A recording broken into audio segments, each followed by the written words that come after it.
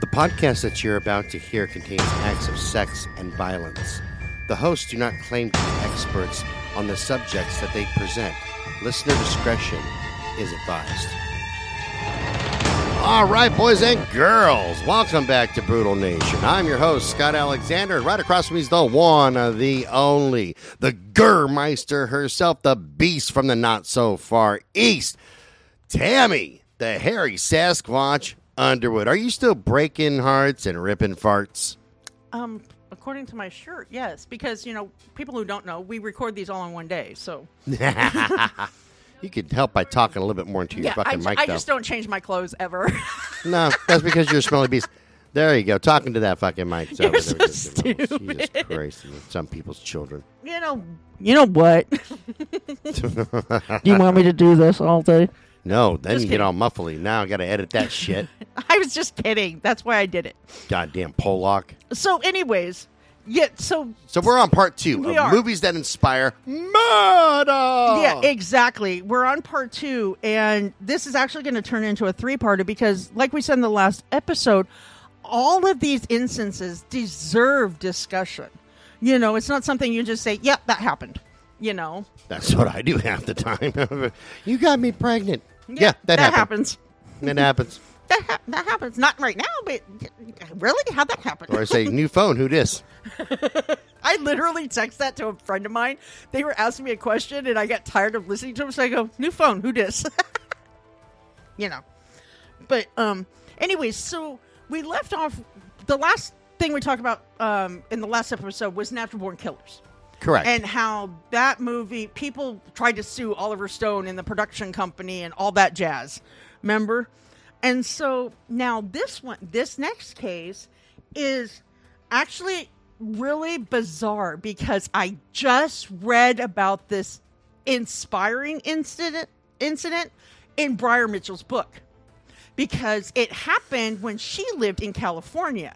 And so it was, stood out to her, right? And so a guy by the name of George Haynard had watched a documentary about this guy named James Huberty, who was a disgruntled man who went and shot customers at a McDonald's restaurant in San Ysidro, California on July 18th, 1984. He wound up killing 21 people. The bizarre thing is that I can't remember if they mention it here, but he literally left his house, told his wife and kids goodbye, and it was probably the last time they'd see him, and he went and drove around for a little bit before going back to the McDonald's right down the street from his house. Hey, I totally understand why he did it. Because McDonald's sucks? No, they because only gave him 5 nuggets? 5. 5 instead of 6. Tell you what, you short me on my nuggets, I'm coming back. I'm going to be strapped, yo. And then they bang, bang, you done. You know what I'm saying? Now that I've added someone else to my infamous rat group, Gangster Goat. That is so bizarre, but yeah. You like that goat. Come on. Dude, what I can't get over was the feet. I know. The Hobbit feet on this goat and the fucking Flavor Flav hat he had on. And the glasses and the Flavor bling, Flav glasses chains. and the only thing he was missing was that clock necklace. I know, and man. He would have been awesome. I saw him and I started laughing so freaking hard. And I went, oh my God, I got to send this to Squatch because that. Dude. Now I have Notorious P.I.G. and I got Gangster Goat. That is one of the ones that I was not mad that you sent it to me so late at night, probably in a drunk text. But yeah, I wasn't mad at that one. That's good times, That was fun. That was hilarious. Kind of wish I didn't have a show tonight, man, because I already want a day drink. I know, right? But I don't drink before shows, so. Until you're there. No, not even there. Sometimes I'll have a beer or something, but most of the time I it's was water. going to say that one time you had the orange Jameson? Oh, yeah. I had some Yeah. orange Jameson, but really I don't drink a whole lot when I'm at shows. Mostly I drink a lot of freaking water. Dude, a lot. Don't I know it, Mr. As he's up at the microphone in between a song, Squatch, get me some water. Yes. I remember the first time you yelled that, Sherry kind of looked at me like, what? I said, don't worry, I know what he's saying. Because a lot of people, unless they like are around us for a long time, don't realize you call me Squatch normally. Well, then most people don't realize that you're actually my PA. That's true. So too. that well, Sherry knows, but yeah, Well, yeah, I think it was the name that threw her off because I jumped right up and she's like looking at me like, "What the hell?" I go, and then I explained. I said, "That's what he calls me." I don't even have a first name anymore. So, anyways.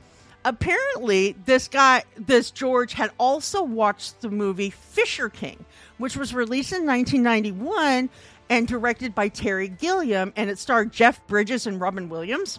Oh. And in which a fan of a despondent shock rock talk radio host, let's see, who do we know that does that? That's Stern all the way. Takes a man's remarks very seriously and goes to a restaurant and opens fire, murdering numerous diners, right? Then the DJ takes a downhill turn and to redeem himself tries to assist a homeless man who lost his wife in that massacre. So it kind of takes it's like a tragedy that they try to make better. That's probably why I didn't watch it. Yeah, I never saw Fisher King either. But then I have a hard time watching Robin Williams in serious movies. Yeah, me too. Like, Good Will Hunting was really, I liked that movie, but it was kind of weird seeing him. But then there's also that one, and I can't remember the name of it. Is it Insomnia? Or something like that, where he's actually a photographer who kills people. And it's like, that movie scared me. I still want to see that one. It's actually really, really good. And I don't know if Insomnia is the right name because I know there's a movie, but I don't know if that one's it. But then I look back and one time when I was frying on acid, I watched Toys with Robin Williams, and I cannot watch it again because it weirded me out because everything was so bizarre. Because it's like there's a part where the legs stretch out, and I was like thinking that was really happening. No, you want to know a good movie to watch? Huh? Okay, here's what you do. I don't drop acid anymore, but I will take some shrooms. I was going to say, should I go get some shrooms? Shrooms all the way because the acid just hits me too hard now. Well, yeah, but not just that. Yeah, I don't want to have bad hallucinations anymore. But Pink Floyd's The Wall. Oh! That is the perfect one. You know what? Oh, my God. And saw the Pink Floyd laser light show at OMSI, but I was stoned. And it was just like transcending. I couldn't imagine doing it like tripping on shrooms. Oh, yeah. No, totally. That's just like one thing you're like, no, dude.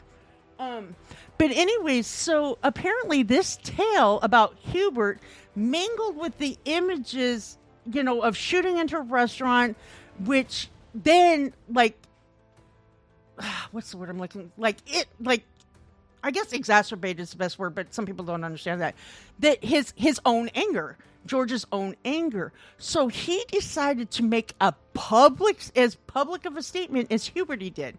He had a habit of talking in a way that made people already think he was a little crazy. Scott. He'd tell strangers things like, he'd be walking down the street and tell absolute strangers, I want you to tell everyone that if you don't quit messing around my house, something awful is going to happen.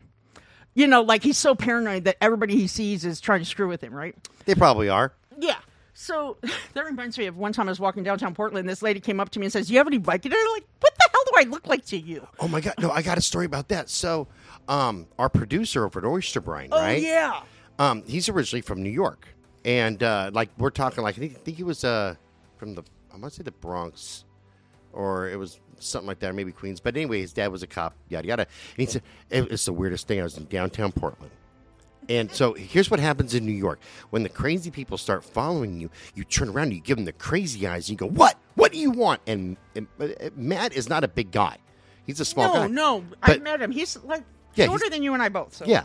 And they'll turn around and go, nothing, man. And they walk away because I tried that here in Portland.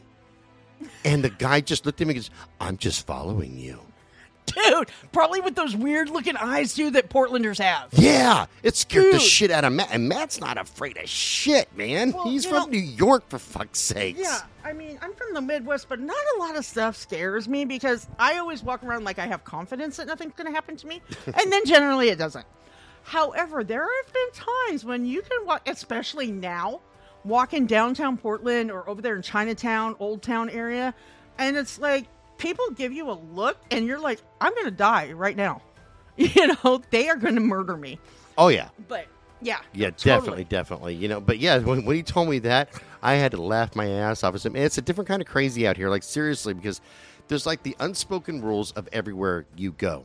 Like Right. if you're in the South and you're in Atlanta and it's another white guy, you know, and you turn around and you go, dude, why y'all following me? I'll send you to Jesus. And they'll go like, oh, I'm sorry. And then they'll usually disappear. In New York, you give them the crazy eyes. Here, it doesn't matter. You can pull out a cannon and go, I'll blow you away with this cannon. You can try, but I think I'm immortal because I live here in Portland and I'm totally liberal and I'm a vegan. It's a superpower. Rah! And you're like, oh, shit. No, I better run. No doubt, I'll yeah. find where you live. And then you live the next 6 months, you know, like jerking awake at the odd moments going, was that him? Did he find me? Weird as shit. Totally. I can't find the size. I think these are yours. Yeah, those are yours. They're bigger than my son's butt. Sorry, I'm doing laundry too. So for people who don't know why I'm talking about Scott's butt. Anyways, so you and Laura actually covered this when I was on, medical leave for a while. But apparently he was very upset over something that was happening politically. It was when Supreme Court Justice candidate at the time, Clarence Thomas, Oh, was yeah, I remember being that. accused by Anita Hill of sexual harassment. Remember? Right. Yeah, and so he then took it upon him. I mean, he was very upset about that. And so he disliked what he called female vipers who went out and harassed men. It's like, okay, you guys scream sexual harassment, but what about you guys harassing us? Which I kind of agree with to an extent. However, he believed that, he had dealt with enough of that in his life. He was tired of it. And on October 15th, 1991, the day after his 35th birthday, he got in his blue Ford pickup, Scott. I was going to say, And looking out the drove door it. right now, there's mine. Yeah, and drove it through a plate glass window of Luby's Cafeteria in Kylie, Texas. I bet you he took flight first, and then Laura Right. Jennings went, this old boy's fixing to kill some people. Dun-dun-dun. Well- Old Boss Hog can't catch him. Ba-dun-dun. The Dukes of Hazzard. No, but this is, because the episode was the Luby Massacre. Luby's Massacre? Uh-huh. Okay, so he actually hit an elderly man, and the patrons who ran to the victim's aid believed that the whole thing was just an accident. But then he jumped out and went into the restaurant with a Glock 17 automatic and a Ruger P89 and started firing it on everybody, yelling that it was payback day and snarled, "Take that," to people he shot. Uh-huh. I remember that. Yeah. So he stopped once to reload because he had enough clips of ammunition to spray the weapon so many times across the room. And for some unexplained reason, he allowed one woman with a child to actually leave the restaurant, although she was forced to abandon her dead mother. Now, one person who escaped later said that he had been smirking the whole time, like he got some insane pleasure out of that, right? No. Right. When the police arrived and ordered him to drop his gun, he ignored them, turning his weapons on them. And so, of course, they were forced to fire on him. So 2 bullets hit him, forcing him to retreat and take cover. Apparently, that's when he realized it was over. So he put 1 pistol to his head and shot himself. Now, when the police went in, they found 22 people had died and another 23 were wounded on his body. According to an officer by the name of Coleman, they found a ticket to the Fisher King. So it was like he had just went and saw that movie. Although he was a loner, known to be a loner, he had there was nothing in his life to understand why he was so angry, right? He had a nice house. He was fairly good looking. His dad was a successful surgeon. He was not the typical person who had any apparent stressor in his life. Yet he had made an appeal to be reinstated in the Merchant Marines, in which he had served for 8 years. But that had been denied 6 months before the incident. But you got to think, okay, you're now 35 years old. You've been out of the Merchant Marines, for a while now. It's not very likely they're going to take you back in. You know what I mean? That's probably just one of the very of several stressors, though. Yeah. Because we don't know what else is happening. I mean, maybe That's true. Maybe although he's good looking, you know, the women think that he's not approachable. Okay. You Yeah. know, I've ran into that on both sides of it. I've had some women sit there and go, you know, well, I don't think Scott's approachable because he looks all pissed off, you know. I have resting bitch face, and I've been told many times that, like, why do you look so mean? It's like, what are you talking about? Yeah, you know, and then I've had other women that I've gone, nah, there's no fucking way. And then it turns out like, oh, wow, you want to like straddle me and ride me like a used, like a stolen horse. Okay, had no fucking idea. But yeah, no, like both Please ways. put a saddle on me. Yeah. So yeah, that could have been it. He could have had depression. There could have been feelings of loneliness in him. Right. There could have been all kinds of things going on mentally that he either didn't have the ability mentally to seek help, because that's another problem. There is that we're in 2023 right now. Yes, we are. And most health insurance companies cover some mental health. I'm lucky my insurance covers great mental health. Well, and and I talked about before how the county I live in, actually, even if you have good insurance, but it doesn't cover mental health, the county will pay for it. Right, because, most places have realized that in today's society, mental health is just as important as physical health. True. But what if you don't have the ability in your own mind to seek that help? To seek it out. You might be sitting there going, man, I really need counseling. I need to talk to somebody. But that little voice keeps on, giving you that negative reinforcement like, hey, if you do this, that means you're admitting you're crazy. You're a failure. You're this. You're that.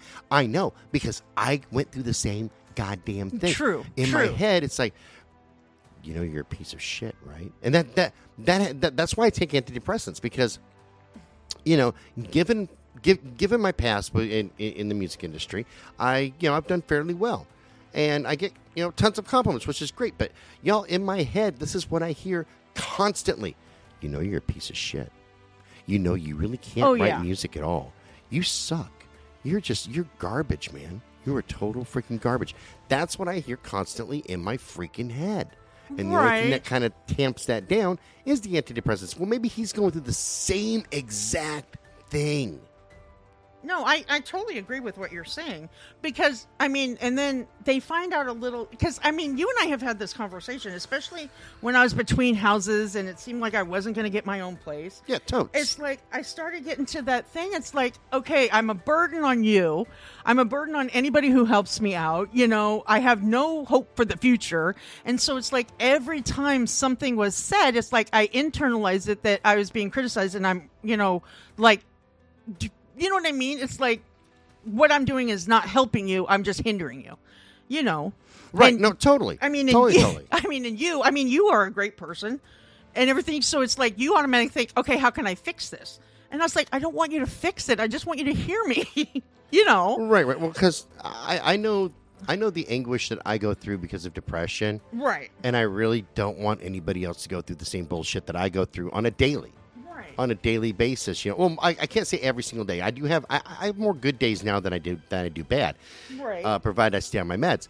But I know the pain that comes with that, from depression and having that negative self-talk. So that's why I try to make everything better most of the time. I do have my days where I just don't care, but and totally. And I remember when we had that conversation, I remember telling you, it's not anything you did specifically. It's just what my mind is telling me about what you did. You know what I mean? That makes sense. I know that what you did wasn't intended to be that way, but the way I'm feeling about myself right now, that's how I interpreted it, So it's just really weird. But then it's like they later found it, because that was at the time, about how it didn't seem like he had anything really major that would cause him to freak out like that, right? Right. Then they actually talked to somebody who had served with him in the Merchant Marines. And this person said that it was obvious while he was serving that he harbored some violent hatred towards his mother, who he said was very domineering, controlling, and, that kind of thing. And he actually called her a snake. She's just a snake, And so he also ended up having some kind of like delusion or paranoia that random women or even women in his life were just there to harass him, right? So it's like, so once you dig deeper into it, you kind of realize, yeah, he was a little crazy. Well, no, hold on. I want to pose this one right here. Let's look at the female influences in my life. I don't have the closest relationship with my mom. That's true. You don't even call her, but you don't even call her mom. So. Right. and most of the women, not all, but I'd venture to say more than 90% of the women that I've been with have been there to get something from me. Right. Whether it's like the status of being able to be with somebody who is in the music industry, right? Or more money, right? Or something. There's right. always something. So maybe he was going through the same thing. Now I'm just throwing this out there. I don't know the dude from Adam, right? But I'm putting it out there as a possibility that maybe he had similar experiences, right? And how do we learn? What's that chemical code tell us? That that neurochemical thing, yeah. It's created by our experiences. So that's why I don't trust very many people. Like, trust for me is a bitch I know. And I know you trust me now, but it's like for a long time there, it's like I felt like, okay, you just think that I'm out to do something. And it's like, right. I'm not friends with you to use you. I'm friends with you because, quite frankly, you make me laugh, and I don't know how to quit you right now. Because I'm that awesome. But but my experiences have taught me that I should not trust most people in general, male and female. Right. But getting trust from me is like breaking into Fort Knox. Oh, totally. But once you have it and maintain it. Oh, yeah. But then if you break it, there's no second chances with me. Yeah, that's the same with me. Yeah. If you break my trust, then it's over. It's on like Donkey Kong. I will never trust you again. Yeah. And I will totally crawl back into my shell. Like, but I'm on fire and need your help. Burn. I don't. That's your problem. It's not mine. Yeah, because I struggle with letting people close. Because my social circle has diminished considerably, and I struggle with letting people see the real me. I'll be like this gregarious person in public where people think, yeah, she's the life of the party. But inside, they don't see who I truly am. You know what I mean? No, then that's me as well. I mean, on the outside, when it comes to performing, even dealing with clients, going to dinners, dealing with, just people in general, even in a Walmart or whatever. Oh, my God. Let us not talk about the time you and I went to Winco and you were like a freaking kid in a candy store. Because it was so much fun to shop for myself. Well, and there were so many. I will never stop. I will always remember almost every aisle we went down.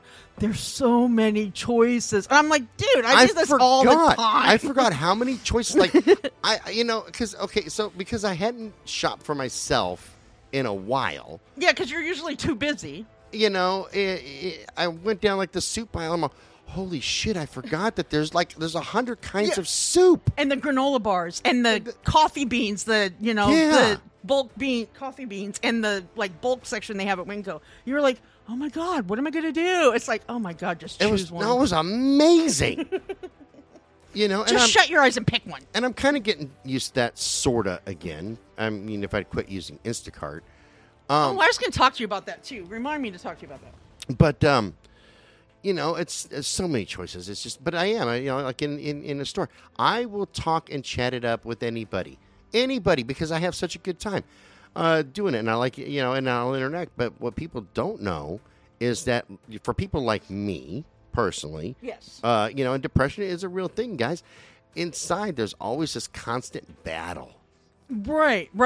That's true. That's true. I mean, I also remember the time we went to Office Depot and we were walking around looking for something, and she wasn't old, but she was older than us. Lady kept going, and you're like, I think she's following me. I said, she just wants to get a picture of you because, you're crazy. And if you harass her, she has evidence. And she's like, that's not what I'm doing. I'm like, it's okay to admit it. I'll talk to everybody, man. I have a good time doing it. But maybe this guy's going through the same thing. On the surface, they're like, wow, what's this guy have to be depressed about? What does he have to be sad about? But down inside, he's got this inner struggle. There had to be some other stressors in his life. You know what I mean? It's not just going to be like, hey, I didn't get back in the Merchant Marines type of a thing. It's got there has to be other contributing stressors. Oh, no, I totally agree with that. You know, there's something that flipped in his... Something flipped that circuit breaker. Totally. You know? So there was no record that he actually sought out help or was ever assessed by a mental health professional. And so they felt that his reputation for lashing out at people was totally without provocation. And then his extreme beliefs in women were considered to be a paranoid-induced psychosis. But then again, maybe he felt that way because of the way his mother was. And then he, you know, because you and I have talked about it, behavioral conditioning, once you raise that way, you will actually get into relationships with people who are that way because that's what you're used to. Right, even though you know it's wrong Exactly. and you don't want it, and so it fills an empty void within you. Yeah, so maybe they weren't just paranoid-induced psychosis. Maybe it was the behavioral conditioning. It's like he was so used to it happening that he automatically thought that every woman around him or looked at him was going to do that. Exactly. Well, yeah, You know. because it's based on experiences. If you have the mom issue, Yeah. and then you have a string of women that are, you know, I'm pretty hard on you women. I'll admit that. But Right. once again, that is based on my experiences. Right. You know, so maybe he's got these experiences that have been of a negative light. Right. So you compound that with stuffing down emotion, Right. with your feelings and everything like that, and still trying to maintain the manliness because you got to be a man.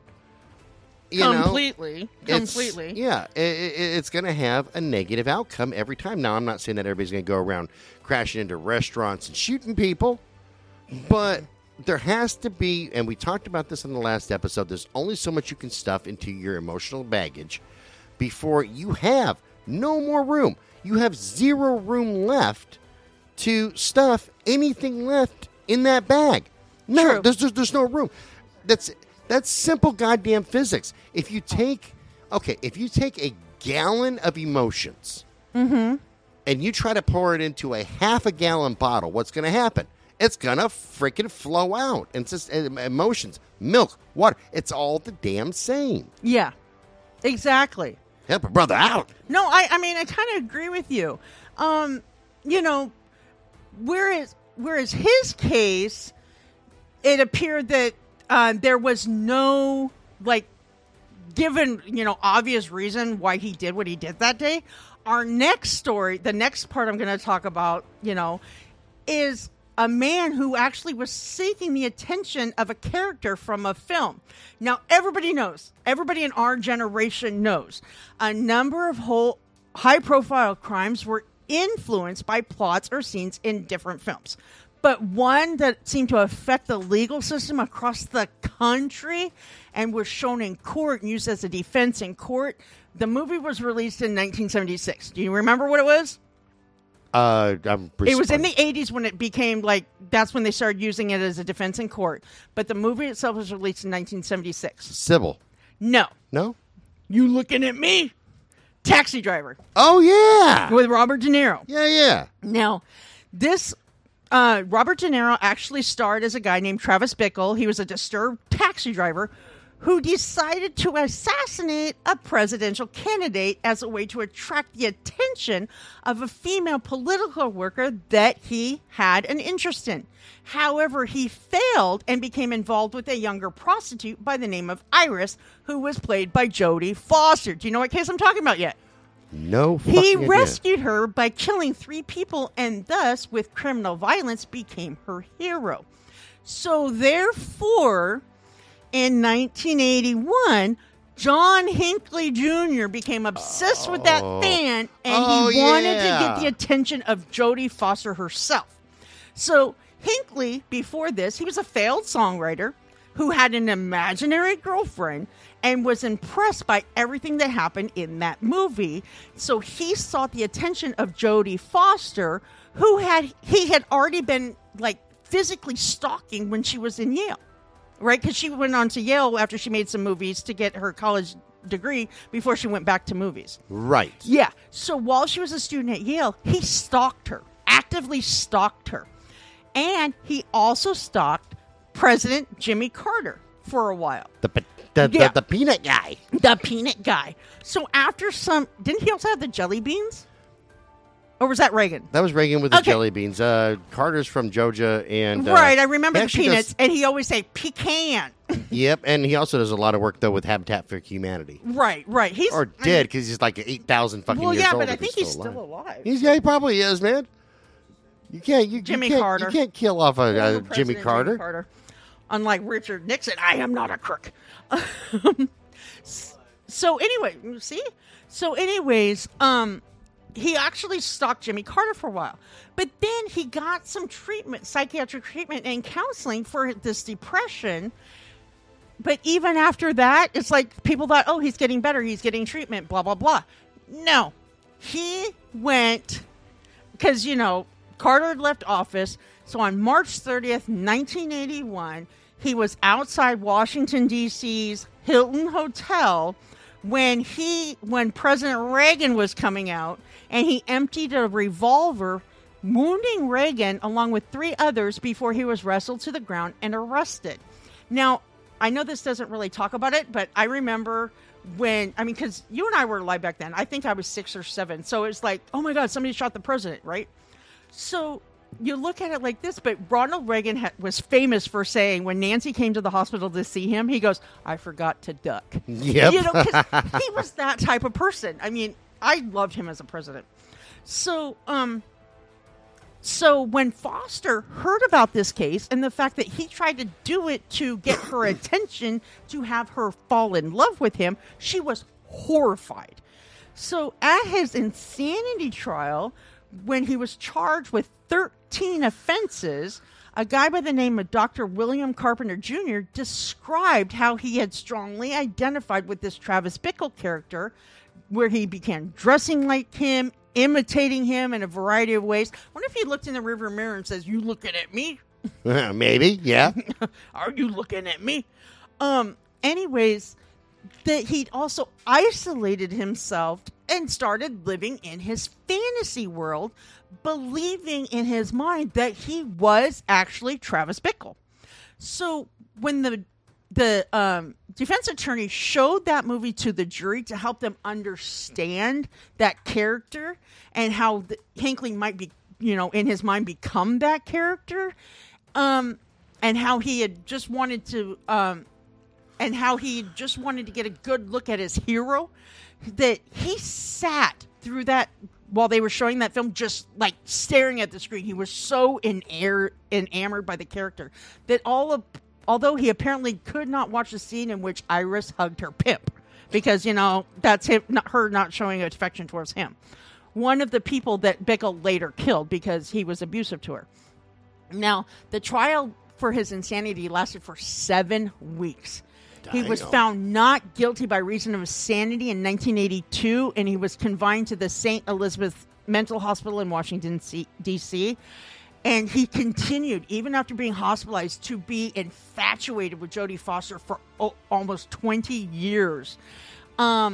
Now, when he was found not guilty by reason of insanity, the American public was in an uproar. So the government, along with several other states, revised their laws regarding insanity, and 4 states actually abolished that defense altogether. Still, the U.S. was not the only place where killers took their cues from movies. And we're going to get into another one here in a minute. But, I mean, this goes on, and this happened in the 80s, right? Right. And we talked about it with Richard Trenton Chase. When he was up for the insanity defense and was denied it, and I feel if anybody should have been awarded that, it should have been him. 100%. I mean, he was paranoid that everybody was, people were trying to kill him, that everybody was out to get him. And I literally don't really think that he knew what he was doing was wrong. You know what I mean? I agree. And so, because of this John Hinckley Jr. case, a defense, because normally when somebody goes on trial, it's up to the state to prove that the person's guilty beyond a reasonable doubt. But when the insanity defense is in play, it's up to the defense to prove that their client is insane.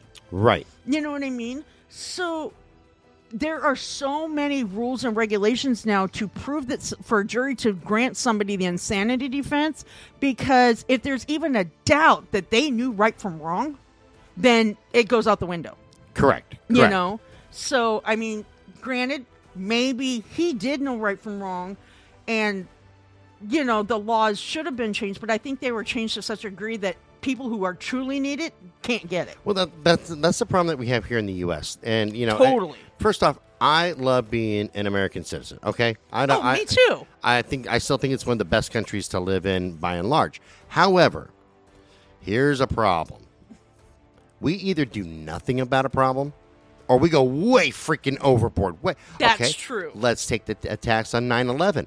The only thing that was missing was there was no protocol in place for the FAA to contact the FBI, to contact anybody else. There's just no protocol. So they could have just written a protocol for it to say, hey, here's your liaison. This is the person you got to call, yada, yada. What do? They create a whole entire department, Homeland Security, all these ICE, billions of dollars to solve something they literally could have taken care of with a pen stroke. Literally. Yeah, just hey, you can call Bob over here. He's your liaison. And if not him, you can call Mike.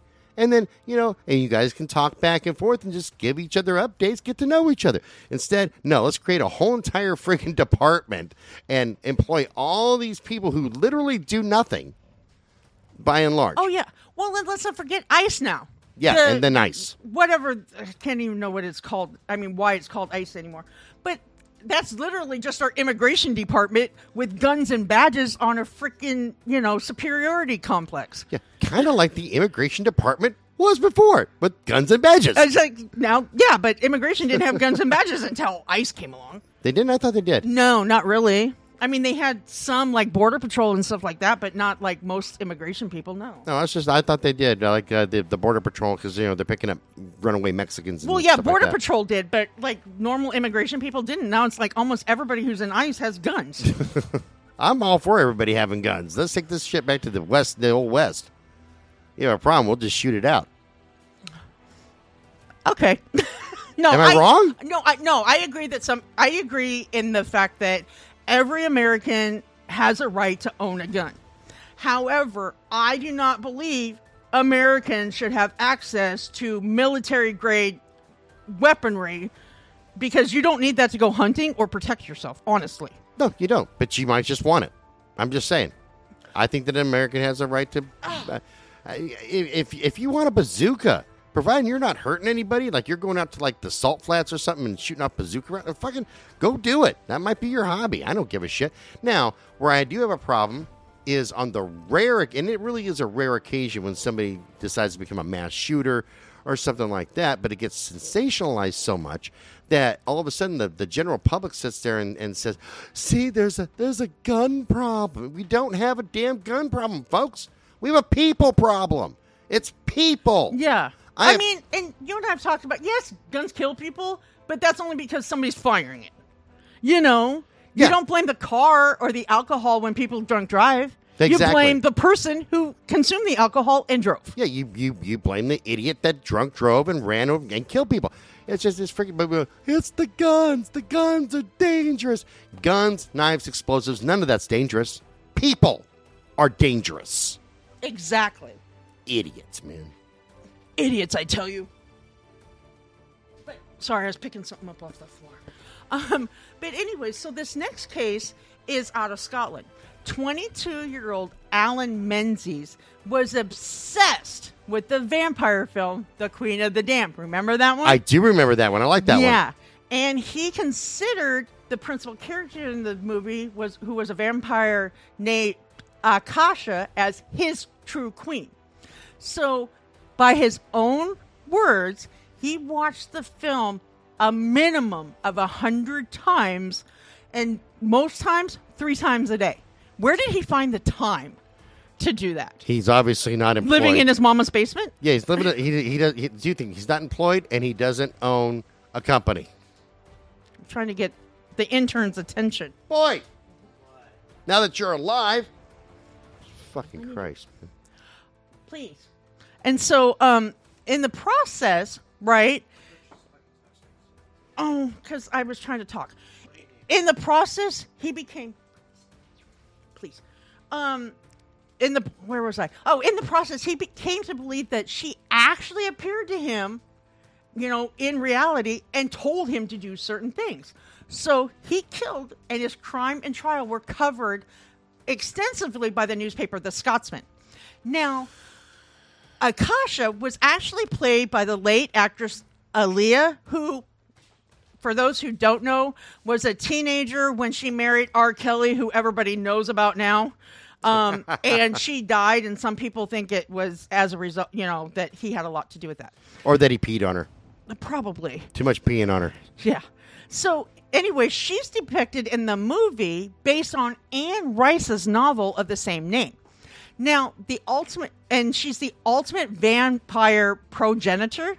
And so she's a vicious blood hunter with absolutely no remorse, right? She wasn't like Blade and Wesley Snipes out there trying to protect the world. So, she was like every trying woman. to kill the world. So like every woman, no remorse. They just come and suck the life right out of you. Pretty much. I'm just waiting for my opportunity. That's why I carry a lot of garlic. And a wooden stake.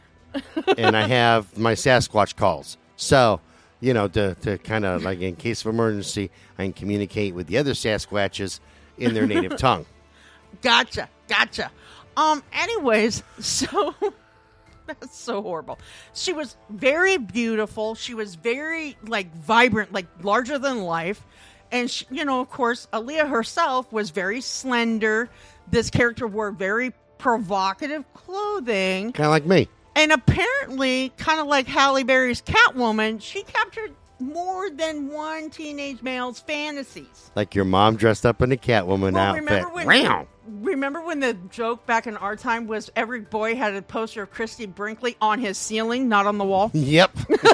Oh, Just saying, so he could look up and see her every night. But yeah. So anyways, in the book by Anne Rule, Akasha had been an ancient Egyptian queen who was jealous of the powers of these twin witches over a spirit-led this led the spirit to infuse Akasha. Okay, so she had jealousy. I was like, why did I write it like that? Now I understand. So apparently these witches had power over a spirit. And that spirit then was infused in Akasha with its essence, which gave her a powerful thirst for people's blood. As she became a vampire and transformed her husband and others into vampires, they all were connected to her. Psychic. Thank you. They had this psychic link that it's like she could command them with her mind, right? So I want to be able to do that with you assholes. That way there I ain't got to even talk to you guys. I just control you with my mind. You know what? You are a major voice in my head throughout the day that it's not like you have an influence on me, but it makes me watch what I say to people because I'm like, no, that's going to come out wrong. That's because I started everything off with, not to sound racist, but... Or... This happened to me, and I know it's these people's fault. Well, it depends on who I'm picking on. I pick on the Irish. This is what happened. I blew a damn tire, and I had to pull off the side of the dang road, get it all changed. Freaking Irish. I bet I was set up by the Irish. Gotta be the Irish. Is it IRA? Or, no, what is the it? IRA. That's it came and shot out your tire. That's right. Yep. No, that's You're exactly so what dumb. it is. Can't trust the Irish. So, anyways, in the book, this Akasha started killing people, like massive people of humans, to feed her pathological need. And then she also commanded her prince, the vampire Lestat, who went on to be in Interview with a Vampire, to do the same thing, right? Now, Thomas Kendrick, who was this Alan Menzies' best friend, actually introduced him to this film, and he begged to borrow it. So he was soon so hooked that Akasha became real to him, as did the other vampires, and he actually started calling himself Leon. Now, he believed that Akasha made regular visits to him and had made a deal to grant him immortality in exchange for him killing people to deliver their souls to her. It wasn't long before his best friend Thomas disappeared. The tank engine. Yeah, apparently he was last seen visiting at Alan on a December. brothel. I had something stuck in my throat. Shut up! Was it a customer? I said, shut up. It was a customer, wasn't I it? told you I have to watch what I say at all. It was one of the hobos down on Sandy Boulevard, wasn't it? Yeah, that was what it was, huh? Because this is our third episode in a row. And Was it Hobo Joe? I'm pretty sure it was Hobo Joe. He's a repeat offender. I told you not to make fun of my boyfriend. No, I'm kidding, folks. I'm kidding. No, she isn't. So anyways, he was last seen on December 11th, 2002 when he went to go visit Alan. Now, Alan's father came home one day and noticed that there were in different areas around the house, there were unnecessary. I mean, it's like, where did these spots of blood come from? Mysterious. That's what He's menstruating. He's man-straightening. So he became worried. But then when he talked to Alan about it, the kid said it had come from cutting himself on a can. He cut himself on a can, walked through the house, dropped blood. Wait a minute. Hold on. What kind of can? Was it a Mexican? A Puerto Rican?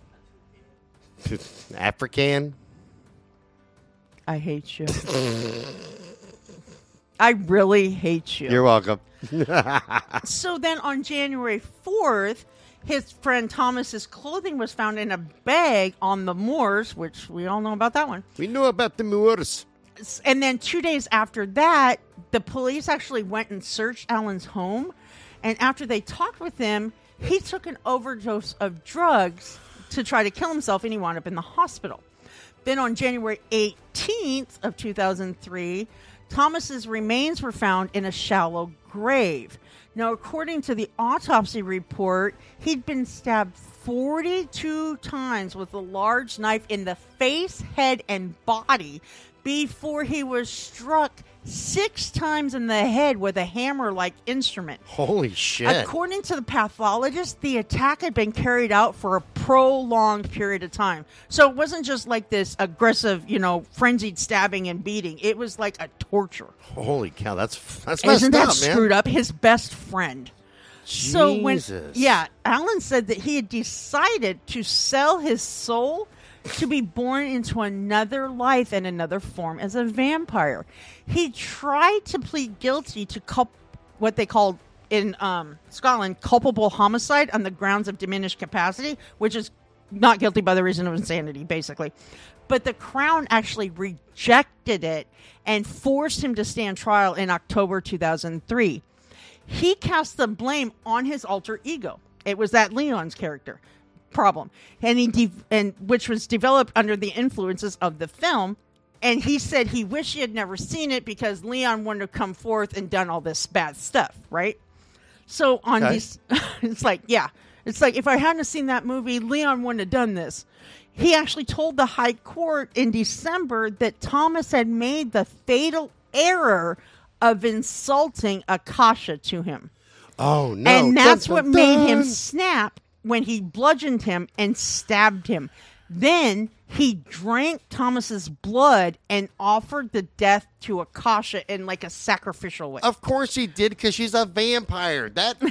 Okay, folks, if you did not see that coming, then maybe this is too much of a show for you. Like, for real. I mean, it's a vampire thing. Christ's sakes. Yeah, and the fact that, he thought Leon was a vampire, Leon was his alter ego vampire, of course he's going to drink the guy's blood, right?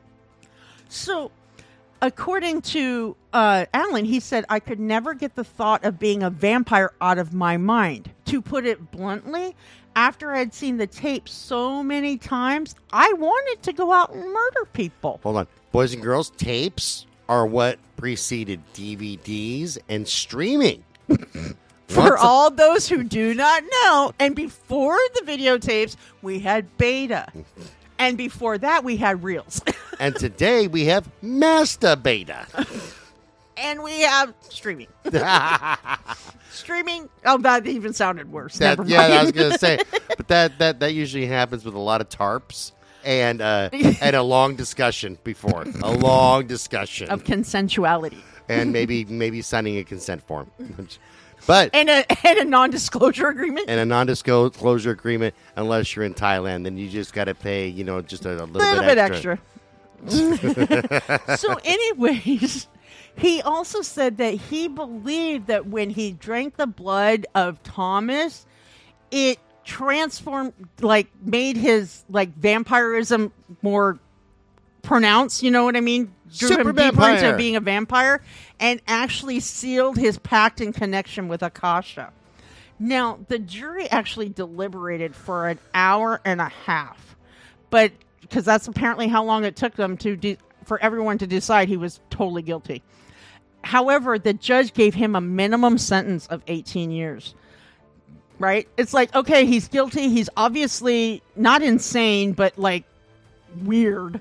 You know? Wait a minute, I'm weird. Does that mean I can drink people's blood and fucking, you know what? You don't You're already? insane, but you're just kind of weird. So go on your way, young man. Yeah. Go on your way. You only have to spend 18 years in, you know, a minimum security facility Sitting and by have the access to the public. ocean. Yeah, exactly. I mean, sweet. I can still do the podcast. Anyways, the next person I want to talk about had a similar experience to Alan, but according to him, his orders to kill people came from, quote, above, but apparently he was talking about the elevated movie screen in a theater, right? That's probably as far above as they came. Now, in West... Oh, no. I've come way further above than that. So just hear me out. I'm judging you already. Don't judge, and not to sound racist, but I'm just kidding. Go ahead. Okay, thank you. So in 1959, a guy in West Germany, a person... Of course. I know, Of right? course. They were... West Germany was terrorized by somebody who was referred to as Beast of the Black Forest. Dude, I like that name. That's badass. Right? That's going to be another band name, right? That is You know that what? is That a should death be- metal band. Well, not just that. Maybe that should be the title of the album for the parody songs you're going to write about that Book of Evil. Yes. That I still want you to do, because you and I talked about that when I first met you. Now, apparently, in some dark alley, it's always in a dark alley, This is how the horror movie begins. I You know. realize that, right? in Karlsruhe, Karlsruhe, a woman's body was found.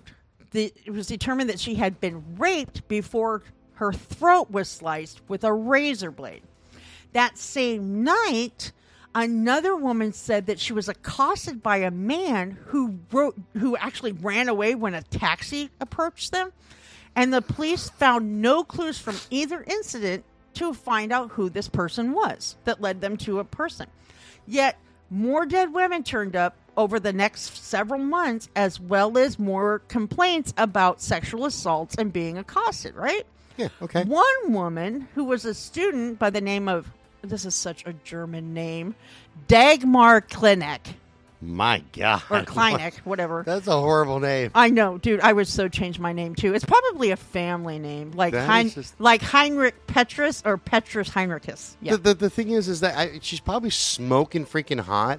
but Probably. You hear that name, like if you hear like Olga or Helga, you Yeah. automatically think, okay, that chick weighs 500 pounds and has a wart on her nose. Yeah, that's what true. that is. She probably throws like That's true. VW bugs for fun. Well, and it's like, you know, that author Dumas. I think it's Alexander Dumas. Are we talking about Rob Stein's song Du Hast? No, I'm talking about an author. He's a very famous author, or like maybe he was a philosopher or something like that. I think his name was Alexander Dumas. Anyways, when I first saw his name, I literally thought it was pronounced dumbass. And so now every time somebody's being a dumbass, I go, "Shut up, Dumas." Do you remember the? You may not have seen this commercial, but there's a guy. And then job interview. He's Yeah. well, Mr. He goes, well, why do you think you should have this job? Well, Mr. Dumbass, I think that I'd be really great here. I've got a lot of experience, Mr. Yes. Dumbass. And he goes, the It's name Dumas. is Dumas. Yeah, that is one of my favorite commercials too. Because I mean, like literally, when I saw the Alexander Dumas, I was like, now every time somebody's a Dumas, I go, stop being a Dumas. Anyways, she said that she had been thrown off a train after somebody had raped her in an empty railway car. She then said she was further assaulted outside on the ground. Oh no. She didn't say this. I'm sorry. My bad. I was on a different part. Anyways, this woman, Dagmar, she was thrown off this train, after she had been raped.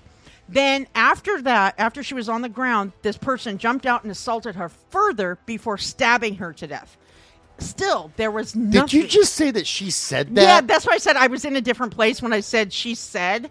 Yeah, I read she said, and then I went back up, and it was my bad. Really freaking confused there for a minute. I corrected myself before I went on to say that, the rest of it. I said, oh, crap, I started in the wrong place. That's an episode for Into the Abyss right there.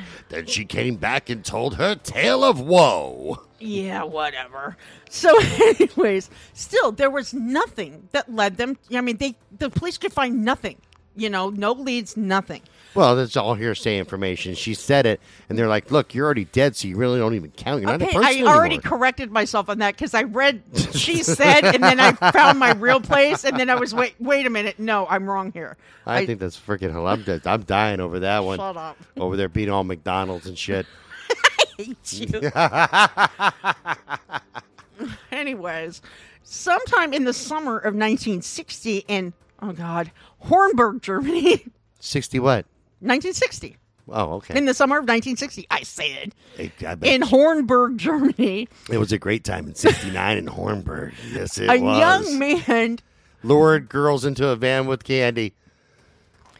You're so bad. Anyways. No, that was me. Never mind. Anyways, this young man had actually ordered a suit from a tailor, went in and picked it up, but left his briefcase in the shop while he went and ran an errand. Now, in another account, this guy says that he changed into the suit and left his other clothing behind in the shop. Like Superman. Yeah, kind of. However, the tailor noticed that there was something not right about this briefcase, so he opened it and found a sawed-off shotgun, like a rifle, a sawed-off rifle. Since this was clearly for a crime or possibly to rob the tailor, Because he's a smooth criminal.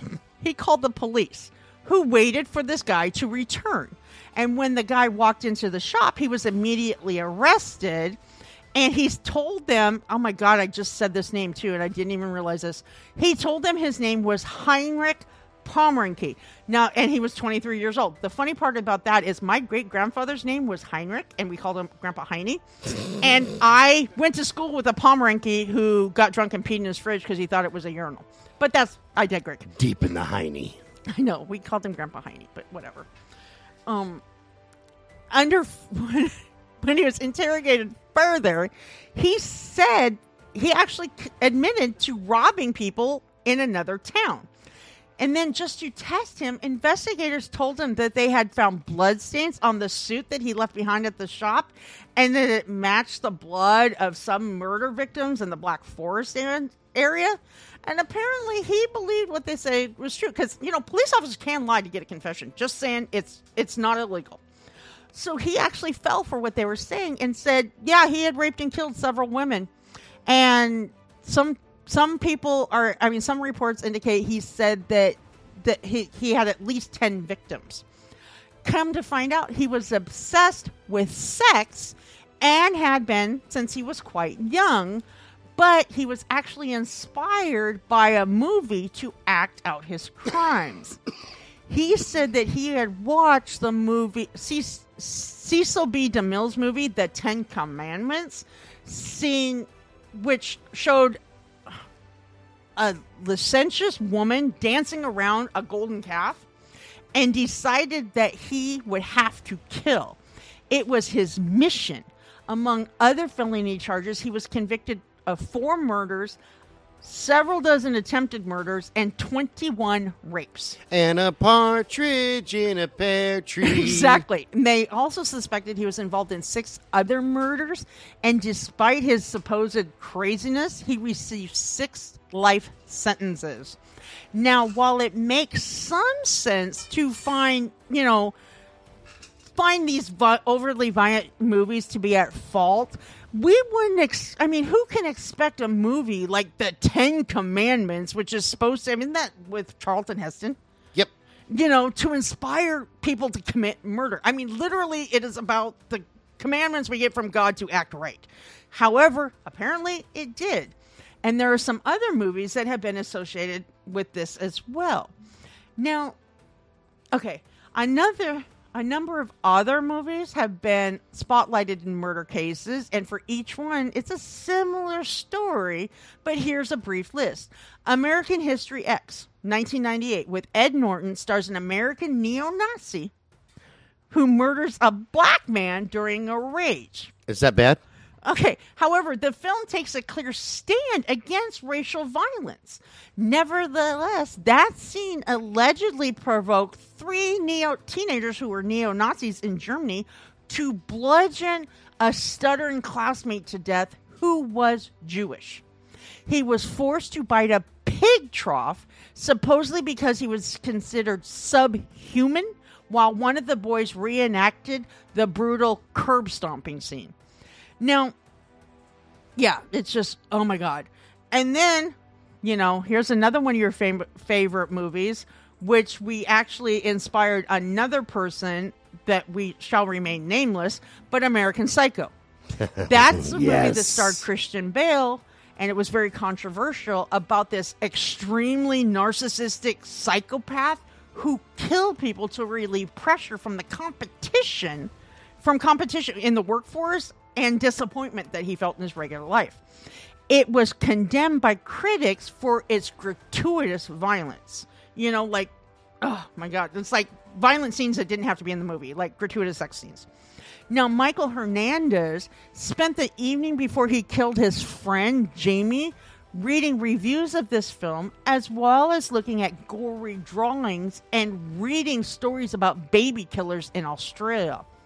He was so obsessed with death that, according to a newspaper in Miami, Florida, that he stabbed his friend 40 times in the restroom at school. Now, damn, talk about a shitty way to go. I had started researching this case and haven't finished it, but yeah, and left him in the bathroom and to die, and just went on like it was, whatever. Every day. Now, oh my God, that one's going to be weird. So then, of course, Nightmare on Elm Street. Robert Englund plays Freddy Krueger, the knife finger guy. Right? Robert Englund plays in a lot of horror flicks, okay? He does, and he also plays really creepy characters in a lot of TV shows. And he is awesome. Dude, I love Robert Englund, and people don't realize when they watch Nightmare on Elm Street what he really looks like, but he's really kind of a creepy looking dude, that if you saw him in a dark alley, it was like, oh my God. But yeah, I hear he's like one of the nicest people out there. That's what I heard too, man. Yeah. I heard, yeah. So I like him as an actor. Yeah, he's a phenomenal actor, plays a phenomenal horror villain. You know what gets me about the whole Freddy Krueger thing, though, is they remade it with a new Freddy Krueger. Really? I haven't seen the new one. Don't watch it. It sucks. It does, because it's not Freddy Krueger. I thought some of the sequels were pretty far-fetched to begin with. But they're supposed to be. Yeah. It's Freddy Krueger. Well, yeah, not just that. The first one was really good and really traumatized me. I had a hard time sleeping in bed, water beds, and I still to this day, I will not take a bath because I'm afraid I'm going to be sucked down by Freddy Krueger. The first time I watched it was with my friend Fred Wilcox, which we've talked about before. Oh, yeah, we've talked about Fred. And Richard Gill, and I think John Cherrioli was over too. I think. Did you call him Cherry? No, we just call him John. Oh. Or we call him Cherrioli. But so Fred is the one who introduced us to Nightmare on Elm Street. And it scared me so bad. And I've always been a logical person. But I thought Freddy Krueger was going to come out of the VHS player. If you don't know what that is, just look it up. I ain't got time to explain to you. We don't have kids. time to explain it. But yeah, it terrified me. Mm-hmm. And I would still watch them all day. I recently just made it through the entire thing for Friday the 13th. Oh, yeah. Again, for the, I'm not the kidding upteeth time. Probably at least the 30th time. Yeah, well, and then there's Halloween, of course. But yeah, I love Freddy Krueger. I love most of the Nightmare on Elm Street. Some of them I thought, okay, that's a little far-fetched. But I also like the one where you learn why he was crazy. With his mom being in the asylum, a nurse in the asylum being raped. And you know what I mean? It wasn't rape. It was just sex she didn't know she wanted. What the fuck ever.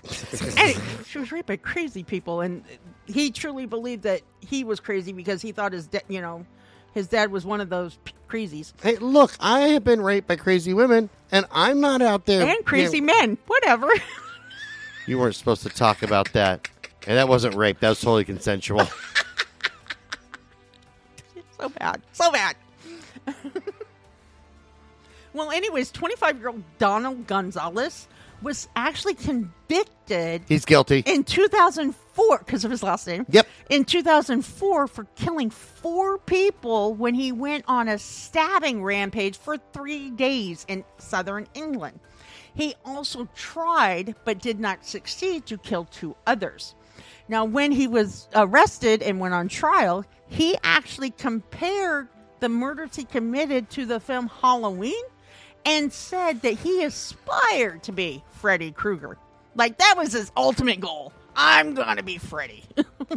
That tracks. Not Freddie Mercury, Freddy Krueger. Because nobody can be Freddie Mercury. Nobody compares. I don't even care. I mean, Adam Lambert, whatever, does not even come close to being Freddie Mercury. Correctamundo. And he's like the lead singer of Queen now, and it's just like, no, dude, no. And I am the queen. This is true. Hi. You are a queen. Super duper pooper trooper. You should have been in prison with, what's his name? We called him the Queen Bee. I can't never remember what the hell he... Richard Speck. Yep, that was it. I had to think for a minute. So, then there's a movie called Memories of Murder. It was released in 2003 in South Korea, and I don't even want to say this name. It was directed by a guy named Bong Joon-ho. Oh, wow. Which, I mean, if people don't know the Korean culture, Bong is his actual last name, because they always say last name first over there. Anyways, and it depicted this decade-long series of murders that had not been solved yet in Husong during the 80s. Now, this killer is organized and careful, which left little evidence behind, and he seemed to have a preference for people wearing red and white, or perhaps just the red. So a year later, after this movie was released, it seemed that the film was being reenacted in another series of murders. The killer turned out to be, oh my God, Yu Young-chol. And This is like a venereal disease. Yu Young-chol. I mean, and the only reason why I know how to pronounce him is because I'm practically Korean myself. Even though my son hates me saying that, because I was raised in a Korean house. But in his rooms were 3 other movies as well. Public Enemy, Very Bad Things, and Normal Life. I'm assuming these are all Korean movies because I've never heard of them. Now, the first one featured a serial killer who preyed on the wealthy. And Yu was convicted of 20 murders, mostly against women and the elderly. But he said that he had hoped to kill 100. And I like him. He's got goals. And even though we cannot be, I mean, South Korea will not air our podcast show, because we have profanity, which sucks, because look at all these murders happening in South Korea. People need to know about this. Anyways, he wanted to kill 100 people, and he received the death penalty. Now, then, of course, there's Scott's favorite movie. Well, one of them, Child's Play. Oh, yeah. Chucky. And The Bride of Chucky with one of your favorite actresses. I love Jennifer Tilly. I know. I just love her voice. I like everything about her. Funny. She's pretty hot. She is very beautiful, yes. Now, I mean, I wouldn't trade her in for Drew Barrymore. Well, maybe not. It depends on the day. Yeah, that's true. That's true.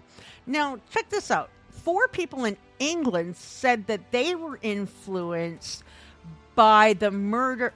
They were influenced by Child's Play when they murdered 16-year-old Suzanne Capper in 1992. Apparently, they injected her with drugs, tortured her with a pair of pliers before they set fire to her house. All the time, the whole time they were doing this, they quoted lines from the movie. Nice. Yeah. At least they have style. They weren't basic bitches. That's true. They didn't use arsenic. They didn't use insulin. They didn't just, smother somebody. They were like pretty, on it like Blue Bonnet. And then this is the last section I want to cover before we end this episode. But this actually takes influence from anime. Yeah, I know. Jake piped up over here. I'll get to it.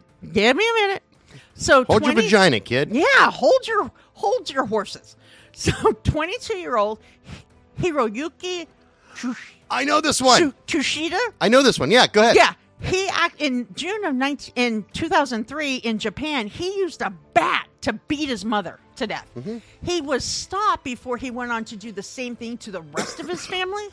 But when he was questioned by the authorities, he said the anime series Neon Genesis Evangelion.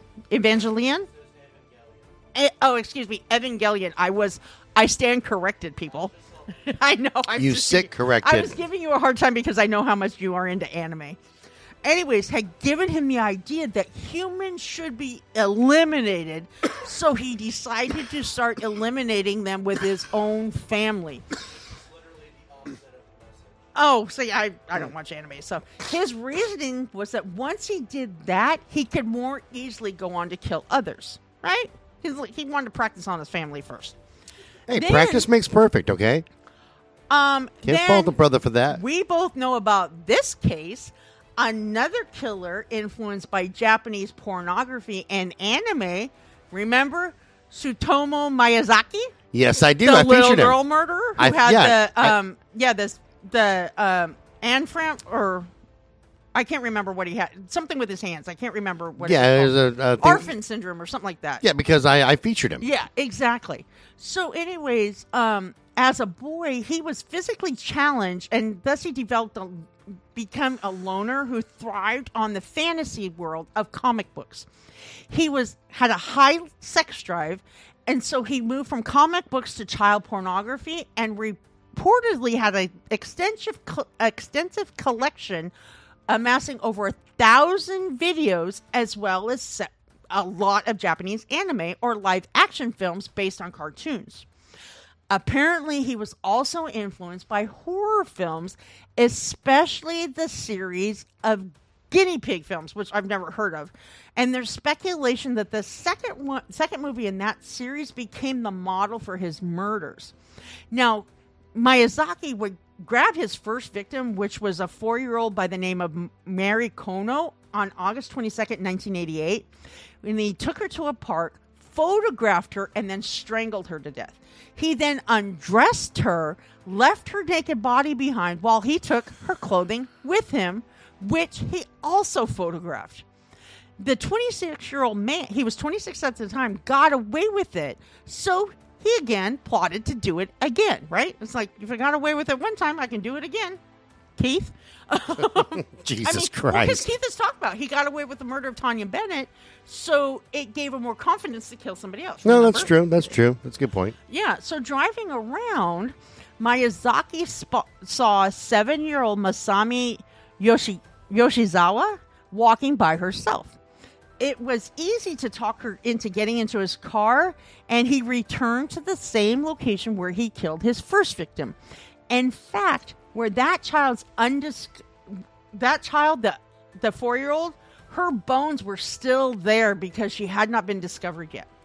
Now, this time, he strangled his victim, and then he had sexual contact with her, and again, walked away with her clothing, right? Then December 12th, he murdered another 4-year-old girl by the name of Erika Namba. He talked her into getting in his car. He photographed her, killed her, dumped her, and was nearly caught that time, but happened to get away. That's why I have to warn my son, even to this day, not to get into strangers' cars, no matter what kind of candy they offer or anything Wi-Fi like that. or... And he goes about Butterfingers. They're so good. Don't lay a finger on my Butterfinger. Kind of explains why he was walking funny, but I digress. Anyways.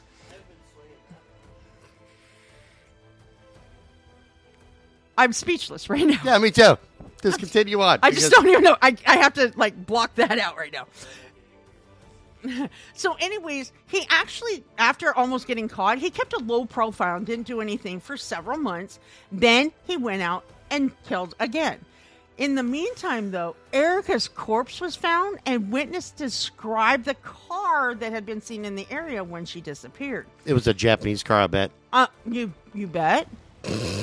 You think? Maybe. And what was it? Yamaha? I think it was driven Suzuki? by a Japanese man. You think so? And my ESP tells me he had a deformity.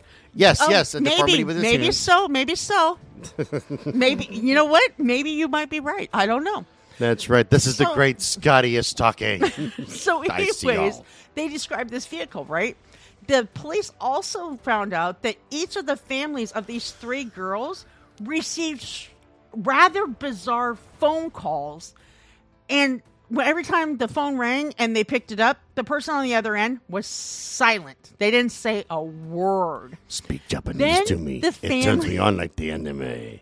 Mushi mushi. Oh my God. And then, domo arigato. Tomo. Texasa. That was an Intel commercial back in the day.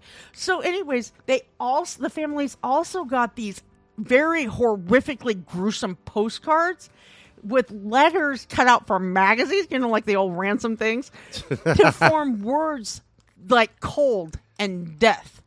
Now, Mary's parents also found a box left on their doorstep which contained photographs of their daughter's clothing, her teeth, and charred bone fragments. Christ. Following this was a confession that Mary had been murdered, right? Okay, so they received all this stuff, and then they received a letter saying, I killed your daughter. Now, the police learned that the camera used for the photos was a tool common to printers, and as it turns out, Miyazaki worked in the printing trade. Investigators got close, were closing in on him, but did not identify him before he struck again. Now, on June 6th, he grabbed 5-year-old... I hate this mouse. On June 6th, he grabbed 5-year-old Ayako Nomoto from a park after taking pictures of her. This body he took home and videotaped it. Clearly, he was being a little, gaining more and more confidence, right? After he videotaped her, he dismembered her corpse, consumed some of her flesh, and dumped her remains in a cemetery. Now, while the corpse was found quickly and identified, he still remained free. That is, until he made his fatal mistake. In July of 1989, he took his victim for sushi. No, that was Issei Sagawa. Oh, no. Issei Sagawa made his victim into sushi. That's true.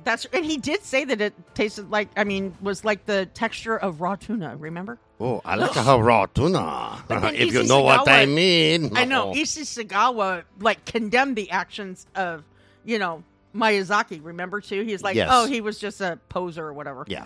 Anyways, this time he actually went up to two sisters and only lured one of them away. Like, you idiot. Because it's so hard to get a pair of anything in this day and age. I mean, criminy. The struggle's real, folks. The struggle's real. Oh my God, I need to drink some water. Anywho. Pretty proud of that one myself. Yeah. Anyways, while he was able to get one sister to go with him, the other one ran home to get some help. And their father actually stopped Miyazaki as he was in the act of photographing the daughter's genitals. And the police arrived as he was running to his car. Okay? So now he's caught, right? Once he was in custody, he gave the police a grim confession detailing the murder of 4 children. Yeah. And then the authorities had him examined by a team of psychologists who found him legally responsible for his actions, although some other psychologists disagreed with their findings. In the end, he was found to have multiple personality disorder and schizophrenia, but was nevertheless deemed sane and given the death penalty. In early 2006, that sentence was upheld and he was executed on June 17, 2008. Now, a lot of experts disagree as to just how much films can influence a killer, but research in biology makes the idea at least plausible, and we'll talk about that in the next episode. All right. Groovy, man. Good times. Good times. Struggle's real. We covered that. Not being able to get Scott's to anything. struggle is real. Can't get 2 freaking Korean girls at my house. That's Even right. if I do, I can't keep them in kennels. Shit. All right. Just don't tell Tammy, because that's why Tammy won't find him Korean women. All All right, you can send us an email at brutalnation@twistedbluellc.com. Check out the website at www.twistedbluellc.com. Check us out on Medium, Crime Beat on Medium, and wherever you get your blogs. Remember to get online, get onto Facebook, and join the citizens of Brutal Nation. Let's have some discussions. Woo! NASCAR. Yeah, especially about these episodes because, Right, because we want to hear from you. We do. We want to hear what your opinion is on these cases. Yeah, say it loud, boys and girls. Say it proud. Be a serial killer. No, that's not a good message. Hell no, we won't go. Oh, okay, sorry. No, it's hell no, she won't blow. That's why I'm divorced. No, it's hell no, we won't go, and then the women burn their bras. No, hell no, she won't blow, and that's why I'm divorced. 5 times. No, wait, no. 4.5. 4.5. I was correcting my joke. We have got to stop doing that. All right. Remember, folks, this show is copyrighted 2023 by Twisted Blue LLC. All rights are reserved. And if you're hearing this on anybody else's show or podcast, they're lying, thieving bastards. We will see you guys later on. Bye-bye. Bye, everybody.